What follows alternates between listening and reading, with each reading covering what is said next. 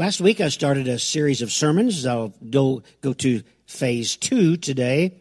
The question we're asking in this series is, who is Jesus? And we discovered last week that it's impossible to cover this category. We will never get it covered. But hopefully in today and however long the Lord continues to lead me in this direction, we'll look at the Christological chapters of the Bible, or the statements about Jesus in the Bible. There are some that really define him well. We'll look at a few of those. Today, we'll be looking at Colossians chapter 1. I'll give you a little head start. You can start turning there to Colossians 1. It'll be a little while before we get there, but this will give you a chance to get a head start. Colossians chapter 1. Last week, we looked at the Philippians. When they're in the book of Philippians, we found out that Paul told the church in Philippi to have the mind of Christ, to think like he thinks, to know him and to speak as he speaks, to act as he acts, to walk where he walked, and to do the things he did, to have his mind. He talked about in Philippians 2 how we are to seek the mind of Christ, to know him. So we wanted to know how he thinks, so we can think the same way. I want us to know how he acts, so we can act the same way. We found out in last Sunday's sermon study that the universe that we know is in a physical plane. There is also the material, or invisible, or the spiritual plane. And it was in the regard to the physical that the spiritual or invisible God wanted a physical family. He had a family in heaven of invisible spirit beings there in heaven, angels and whatever else is there. And so he wanted a family on the earth. So he created man in his image.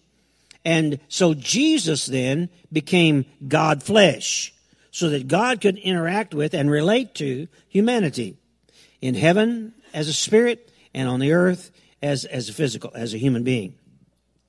We don't know, if you don't know who Jesus is, and if you don't know him as a personal Savior in your life, you simply aren't answering the three most basic questions that this world's ever going to ask. Who are you? Why am I here? And where am I going? Those three questions we kind of kicked out last week. They're all answered when you know Christ. And today many people are listening to this on the internet and here in this room today that may not know the answers to those questions. You may be wondering, why am I doing this? Why am I going through these things I'm going through? Why? Well, you're going to have them answered if you know Christ.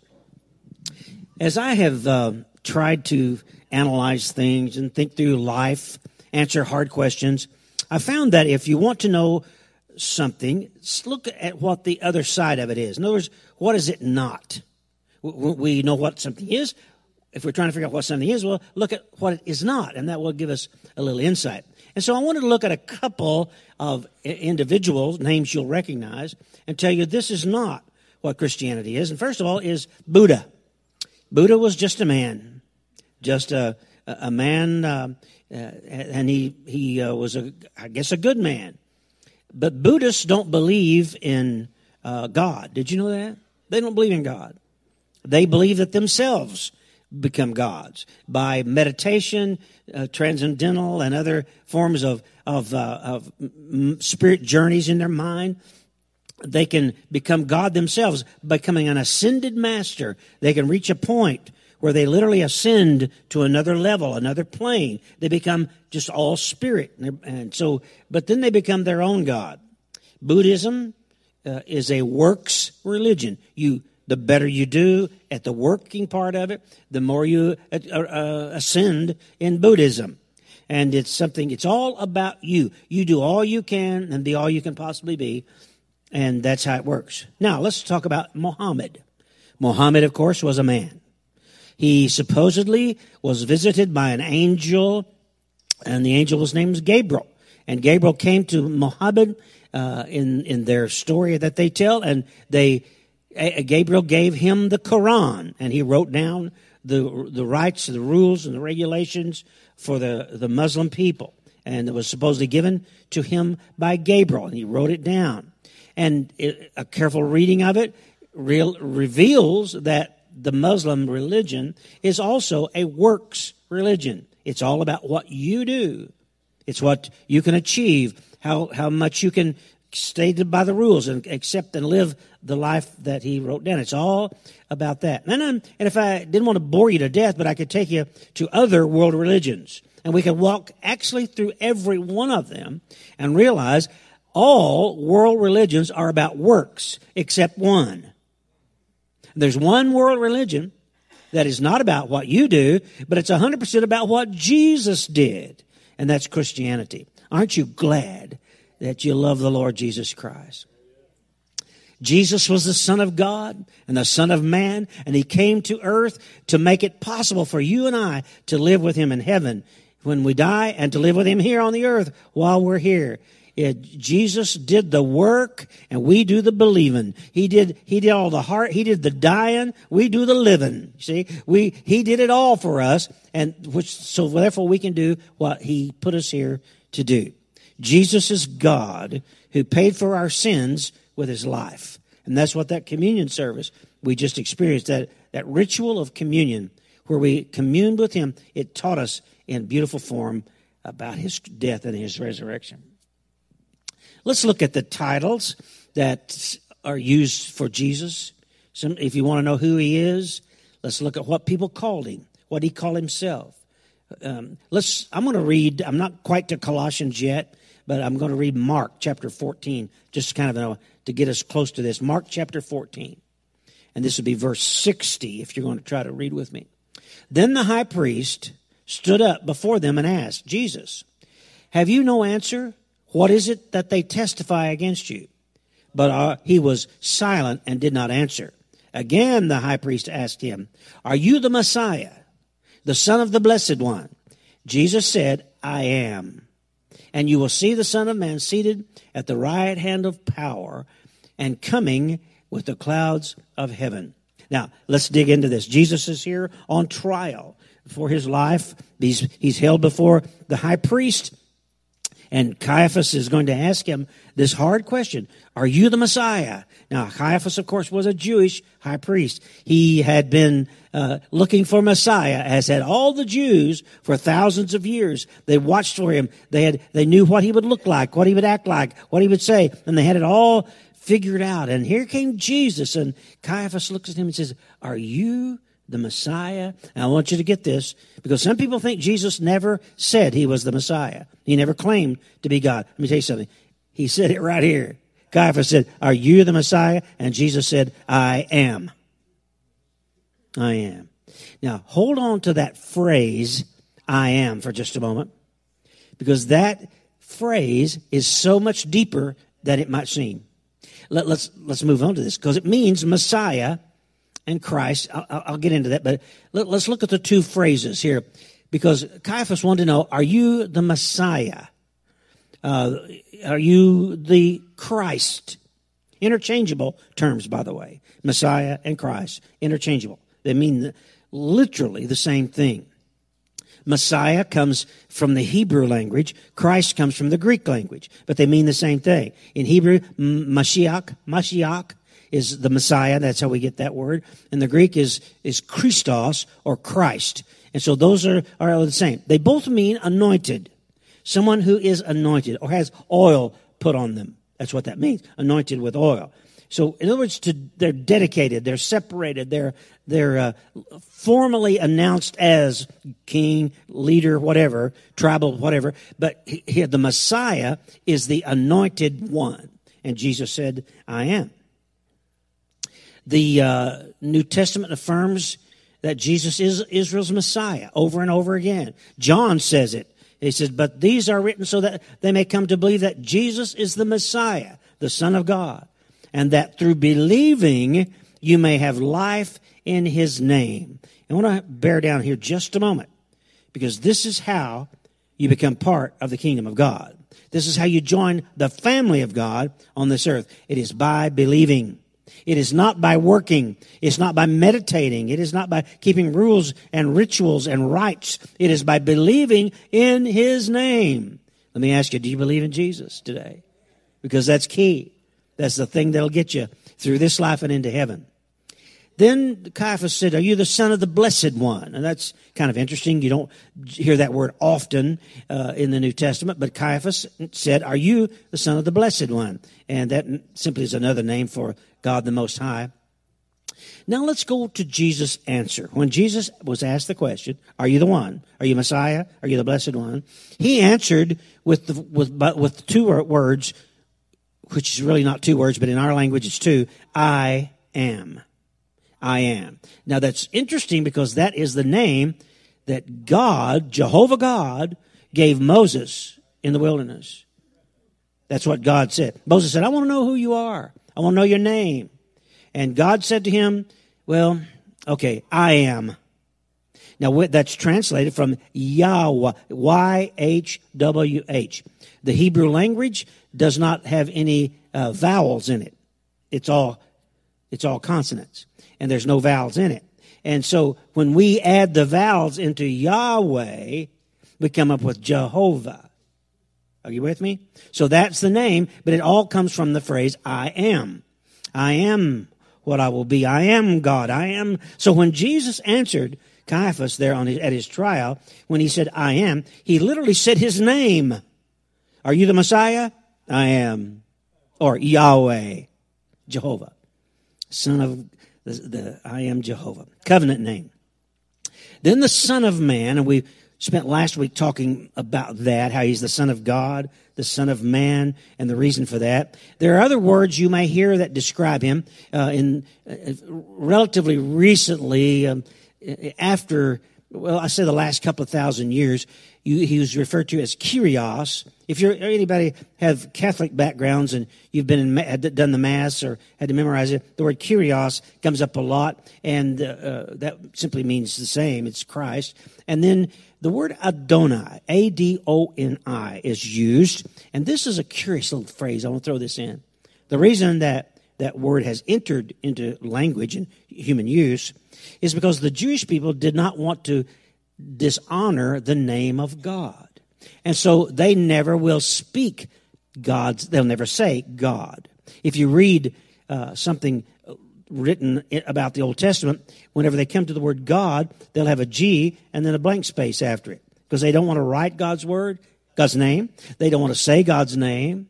So down through the years, they quit using God's name because they wanted to they wanted to keep his name and not use it in vain. So they started substituting the word Adonai, A-D-O-N-I. And it really has hung in, but it's a substitute word for God. But get it straight. He said, I am the Messiah. Caiaphas said, are you the Messiah? Jesus said, I am. But he went on to say, right after that, he said, yes, I am. And one day every eye will see me seated at the right hand of power. Seated at the right hand of power. Now let's look at that just a moment. What does it mean by being seated? Seated means finished. Nothing more to do. I can sit down. I'm not standing up to work to finish this. In fact, when Jesus was on the cross, hanging there, dying for your sin, he said, his last word was, it is finished. It's done. Nothing else needs to be added to it. It is done. It's finished. And so here he says, when he's seated at the right hand of power. Right hand is always the power hand. When the Bible talks about the right hand, the right arm is the stronger arm, and it's always another power symbology. And so here he is, Jesus, seated, finished at the right hand of power. So he's got the power of heaven. And then he concluded his conversation with Caiaphas by saying, and by the way, you'll see me coming back to this earth one of these days in the clouds. I'm going to come back. My kingdom is not of this world, buddy, but one day it's coming back to this place. And we're going to get to see him when he comes. Some of us may get to even come back with him. Now, we're going to jump to Colossians, to the church at Colossae, and read what is written there about Christ. Paul, of course, wrote this letter as he did the Philippian letter, and he wrote to them. Timothy also helped write this. Timothy was there consulting probably with Paul as he wrote. Now, he wrote to the Philippian church was Jewish. The Colossian church is Gentile. They're us. They're Europeans that were there in that part of Turkey or wherever, and they were under Roman rule. The Romans were in charge of that town, probably written somewhere in the early 50s or late 50s or early 60s, somewhere in there. You can do the math. This is like 20, 30 years again after the crucifixion and resurrection. Now, Paul, we're not going to have time to study the whole book of Colossians at this time. One day I hope to come back to it and go through it very carefully and slowly. But Paul makes three major points in the whole book of Colossians. Three things. And first of all, he says, all the fullness of God dwells in Christ. And that's what we've been saying. Jesus is God. All the fullness of God dwells in Christ. Then he also says, believers are complete in Christ. In other words, it's not a gospel of works. It is not about work. It's about believing. It's about being saved by grace, by faith. And then number three, he says believers need to know the mind of Christ and seek the fullness of Christ. And to do this, we keep our eyes on things above and not on things on the earth. That's what Colossians tells us. Keep our eyes on the skies, as it were. Keep your eyes upon the Lord. Folks, you and I, we need to know who Jesus is if we're going to live a life of faith. If you don't know him, I remember I said earlier, if you don't know him, you don't know why you're here, what you're supposed to do, or where you're going. But when those of us who know him, we need to grow in knowledge of him because it increases our faith life.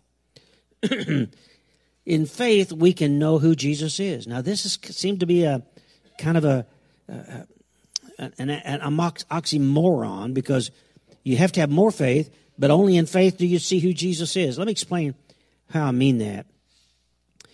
You see, we're not going to ever understand everything about Christ. We're never going to have the full picture here in this world. We will later, but here we never get the full. So we have to step out and fill in what we don't know with faith. We have to step out and believe. And the more we step out and believe, the more we see of him. Well, preacher, I don't have much faith. Well, guess what? You don't need much faith, right? Just need a faith the size of a mustard seed. If you just got a little tiny bit of faith, you can move mountains. So you don't have to have mature, grown up, been everywhere and done everything, seen everything, faith. You just have to have faith in a small piece in a small faith in Christ. So nothing is more important than knowing Jesus. This week you're going to be sitting around the table talking with friends and family, and after you get through talking about politics and COVID. Oh, by the way, Jeff Bryant told me to tell you how to cut down on your Christmas list. Just talk about COVID at your Thanksgiving. And politics. We'll throw them both in there, and you won't have to have near so many people to buy gifts for. So blame him. I'm too sophisticated to laugh at a joke like that. So you're going to be sitting around the table, and the conversation is going to turn. Maybe somebody will ask you, what did the preacher say Sunday? What did your preacher preach about Sunday? You tell them that nothing is more important than knowing Jesus. Tell them that. He said the most important thing in this world is knowing him. So what does the Bible tell us about him that we can know him? What does the Word of God say? Let's go now to our text. Go to Colossians chapter 1. We're going to start in verse 15. So slide on down to 15. Colossians 1:15. The Son is the image of the invisible God. Now, the word image is the Greek word icon. All right? So the Son is the icon of the invisible God, the firstborn over all creation. Now, so Jesus here is the exact image, the exact icon. He is just God in a flesh. He's God in spirit. He's also God in flesh. Now, there's another God part of God that we'll meet later. We'll talk about, but not this series of sermons. We are interested, but we're not going to dig into the Holy Spirit. But today we're going to look at Jesus, who he is. He's the image, the icon of the invisible God, the firstborn over all creation. We talked about how last week what it meant by being firstborn. He wasn't born like from a human woman, but he was born in the fact that he was the first body, the first human that had, the first God that had a body. He was the first one. Physical form. We talked about how he created the spiritual and he created the physical so that he could relate and interact with both. Would you read verse 16 with me? For in him, that's Jesus, all things were created, things in heaven and on the earth. Now let that sink in, because I don't know if you've thought about that. He created things in heaven as well as things on the earth. So the spirit universe, whatsoever out there, angels and whatever else is out there, he created them. And the things in the physical universe. Let's keep reading. Visible and invisible, whether thrones or powers or rulers or authorities, all things have been created through him and for him. So, it was for Jesus, but I thought the earth was made for man. Nope, it wasn't. It was made for Jesus. He made this earth. Well, it's made just perfectly for us. The right amount of air, nitrogen and oxygen and carbon dioxide, all in the right mix, the right barometric pressures, the right temperatures. Everything's just right for us, perfect for us. But it wasn't made for us. It was made for Jesus. And we get to thinking we're the only thing, we're the big shot, right? It's all for us. It's all about us. No, it's about him. We are not the center of the universe. Jesus is the center of the universe. There's other things in his universe besides us too. Things in heaven and things on the earth. But he is the center. It was made for him. Don't miss that. Don't miss that whatsoever. Jesus did more than create one. He created both, the invisible and the visible. Now, I want you also to notice that God is a God of order. When God makes something and creates something, he does it with a plan, chain of command. I mean, it's ordered in an organized fashion. If you don't believe that, just study mathematics or study physics or study any of the disciplines and in college or high school or just on your own, and you'll discover that the deeper you get into some subject, the more ordered it is. It just makes sense. Everything's just, 1 and 1 is always 2, and it just always is ordered. You can understand it. So when he made it, he gave order to it, and he made thrones, powers, rulers, and authorities. Do I understand what all that means? No, I don't have a clue. But there's order there. There's positions of authority and order. Jesus created that whole thing from nothing. I want you to get that. He didn't, I love the Latin phrase, ex nihilo, from nothing. Out of nothing came something. I'm going to tell you a dirty joke. You didn't know your preacher would tell a dirty joke, did you? I'm going to tell you a dirty joke. Listen up now. One day, the scientists decided that mankind no longer needed God. So one of them went to him bearing the news. God, he said, we don't need you anymore. We can do our own miraculous things. We can clone people on our own. So why don't you just get lost, God? Well, God was patient and kind. Very well, he replied. If that's how mankind feels, then let us resolve this with a contest. Let's see who can make a man. Sure, said the scientist. That's fine with me. But there's one condition, said God. We will do this just the way it was done the first time when I created Adam. Sure, no problem, said the scientist, who bent down to get a handful of dirt to start creating. And God said, whoa, whoa, whoa, whoa, whoa, whoa. You go get your own dirt.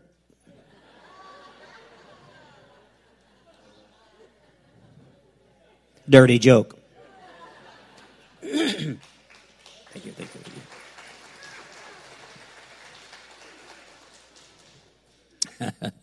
Go get your own dirt. Yeah, he created the dirt too, didn't he? Verse 17 tells us not only did he make it, but he holds it all together. By the way, listen to me, folks. If your life's kind of apart, he can put it back together. Come on. He can make it. He can hold it together. Just hang on to that. He did it. He made it. He can make it hold together. Verse 17, he is before all things, and in him all things hold together. I read just enough science and physics just to get me in trouble. But I read that scientists for years have debated what keeps the atom, the nucleus of the atom together, the electron, the proton, and the neutron. What keeps them in the atom? You know, they orbit around inside the atom. What makes them orbit? Why it keeps them there? Why don't they just fly apart? I get curious. I get tickled when scientists have come up with, they call it the strong force. They don't know what it is. It's just called the strong force. All right? And I know what it is. I just read it to you here. It's Jesus. He holds all things together. And if Jesus ever decided to take a nap, it'd all come apart. There wouldn't be anything together. He is the essential glue that holds it together. He is the strong force that holds our world together. The church was his idea too. I don't have a lot of time left, but I want to talk about church a minute. Because there's a tendency today in our world to denigrate church attendance. You don't need to be a part of a church. You can be spiritual. You can be whatever you need to be all on your own. And I want to talk about that just a little bit because Jesus thought enough of the church to create it, to cause it to be. And he is the head of it, and it's called his body. The church is the greatest human institution and the greatest hope for the earth. It's the greatest human institution, better than government, better than anything. The church is the first institution that Jesus, and it's the hope for the world. And Jesus is the head of it. If you think church attendance is not important for you, you need to realize that the New Testament tells us as we see the day approaching. And by the way, does anybody see the day approaching? The end of time? He says, forsake not the assembling of yourselves together. Make sure you show up together in church. Don't miss it. Don't be absent from church. Does that mean I have to be there every Sunday? No, he just said don't forsake being together. Does that mean if I go to church, I'll get to go to heaven? No, it doesn't mean that at all. That's not what gets you to heaven. Well, if I don't go to church, will I go to hell? No, that's not what sends you to hell. We talked about that earlier. Believing in the Lord Jesus Christ is the way you get through. Forsake not the assembling of yourselves together. What is the purpose of a church? What do we do? Immediately you're going to say fellowship, but there's more to it than fellowship. There's worship. Well, I can worship by myself. I can worship at the lake, on the golf course. I can worship. Yeah, you can, but you probably won't. Not as well as you could when you come together with other believers who motivate you and encourage you and worship together. There's something about worshiping together with fellow believers. Well, there's ministry. I can take care of people. I can do ministry. Yeah, you can. But how many are going to do it without the encouragement of the Word of God, the encouragement of other people around you? I don't know. Evangelism. So the church does worship, ministry, evangelism, fellowship, discipleship. What about evangelism? Well, not many people doing evangelism who come to church. That was a slam. I hope you got it. We're supposed to be telling people about Jesus. How many of you doing that, see? But you sure won't do it unless you come and get encouragement for some time. Fellowship, of course, we do that. We get that. We understand that. Discipleship that's what we're doing here right now. We're discipling you in the Word of God. And there's other ways to disciple. They're discipled in watching other Christians walk through difficult times and difficult places in life. And as they go through that, you become a learner with them. Okay, what to know? Well, Jesus is flesh and he existed. We read that. We got that pretty good. Let's go to verse 19. The cross reconciled all things. Now get this. This is huge. The cross, the death of Christ, the shed blood the death, the burial, the resurrection, all that went together to reconcile everything. Let's read verse 19. For God was pleased to have all his fullness dwell in him, and through him to reconcile to himself all things, whether things on earth or things in heaven, by making peace through his blood shed on the cross. Now, those of you who've been with me for the past few years, as we talked about the war in heaven, the angelic war, the fall and all that, the death of Jesus began the process of healing that and redeeming that. I don't know how that works. The Bible doesn't tell us much about it at all. But I do know the cross is the final change agent and impactor of that war in heaven that's spilled out to the earth. But I do know it works on earth. We experience that in our lives. So Jesus made peace through his blood shed on the cross, and he reconciled everything in heaven and on earth to himself. The cross. The blood of Jesus brings peace to all realms, spirit and physical. It brings peace. Today, if you are listening to this teaching from Colossians and your life lacks peace, I mean, I'm talking about real down bone level peace. I'm not talking about freedom from war or freedom from crisis, because none of us are free from that. But in the middle of these crises of life, we have a peace, a deep down settled peace that we know that no matter what, that it'll be all right with the Lord. It's going to be fine. In this world, we will have peace. Jesus said, that's okay because I've overcome the world. You will have trouble here, but I've overcome the world. The question I want to close with, have you been reconciled to God? The reconciliation has taken place. The invitation has been sent out to you. You need to send back an RSVP. You need to let God know if you're planning on coming. And that's what a salvation is. That's what being born again is. That's what a baptismal experience is. It's an RSVP. Says, God, I'm planning on coming. I'm holding on to the blood of Christ. I believe in Jesus. Make a place for me at the table. Make a place for me at the table. Are you ready to go? Have you been reconciled? If not, come to Jesus today and let his blood reconcile you. Would you pray with me? Dear Jesus, it is the greatest joy of my life to stand before these wonderful people that you call family and to open your book and to say the words that you said to us all. It is a joy. Thank you that I get to do that. Let these words sink deep into our very hearts and soul and mind.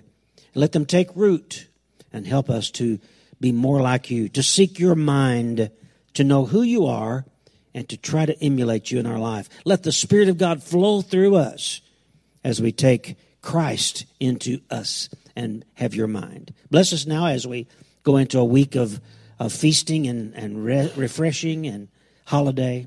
Help us to keep clear in our minds and in our hearts why we're here and where we're going. Lord Jesus, come quickly. In Christ we pray. Amen.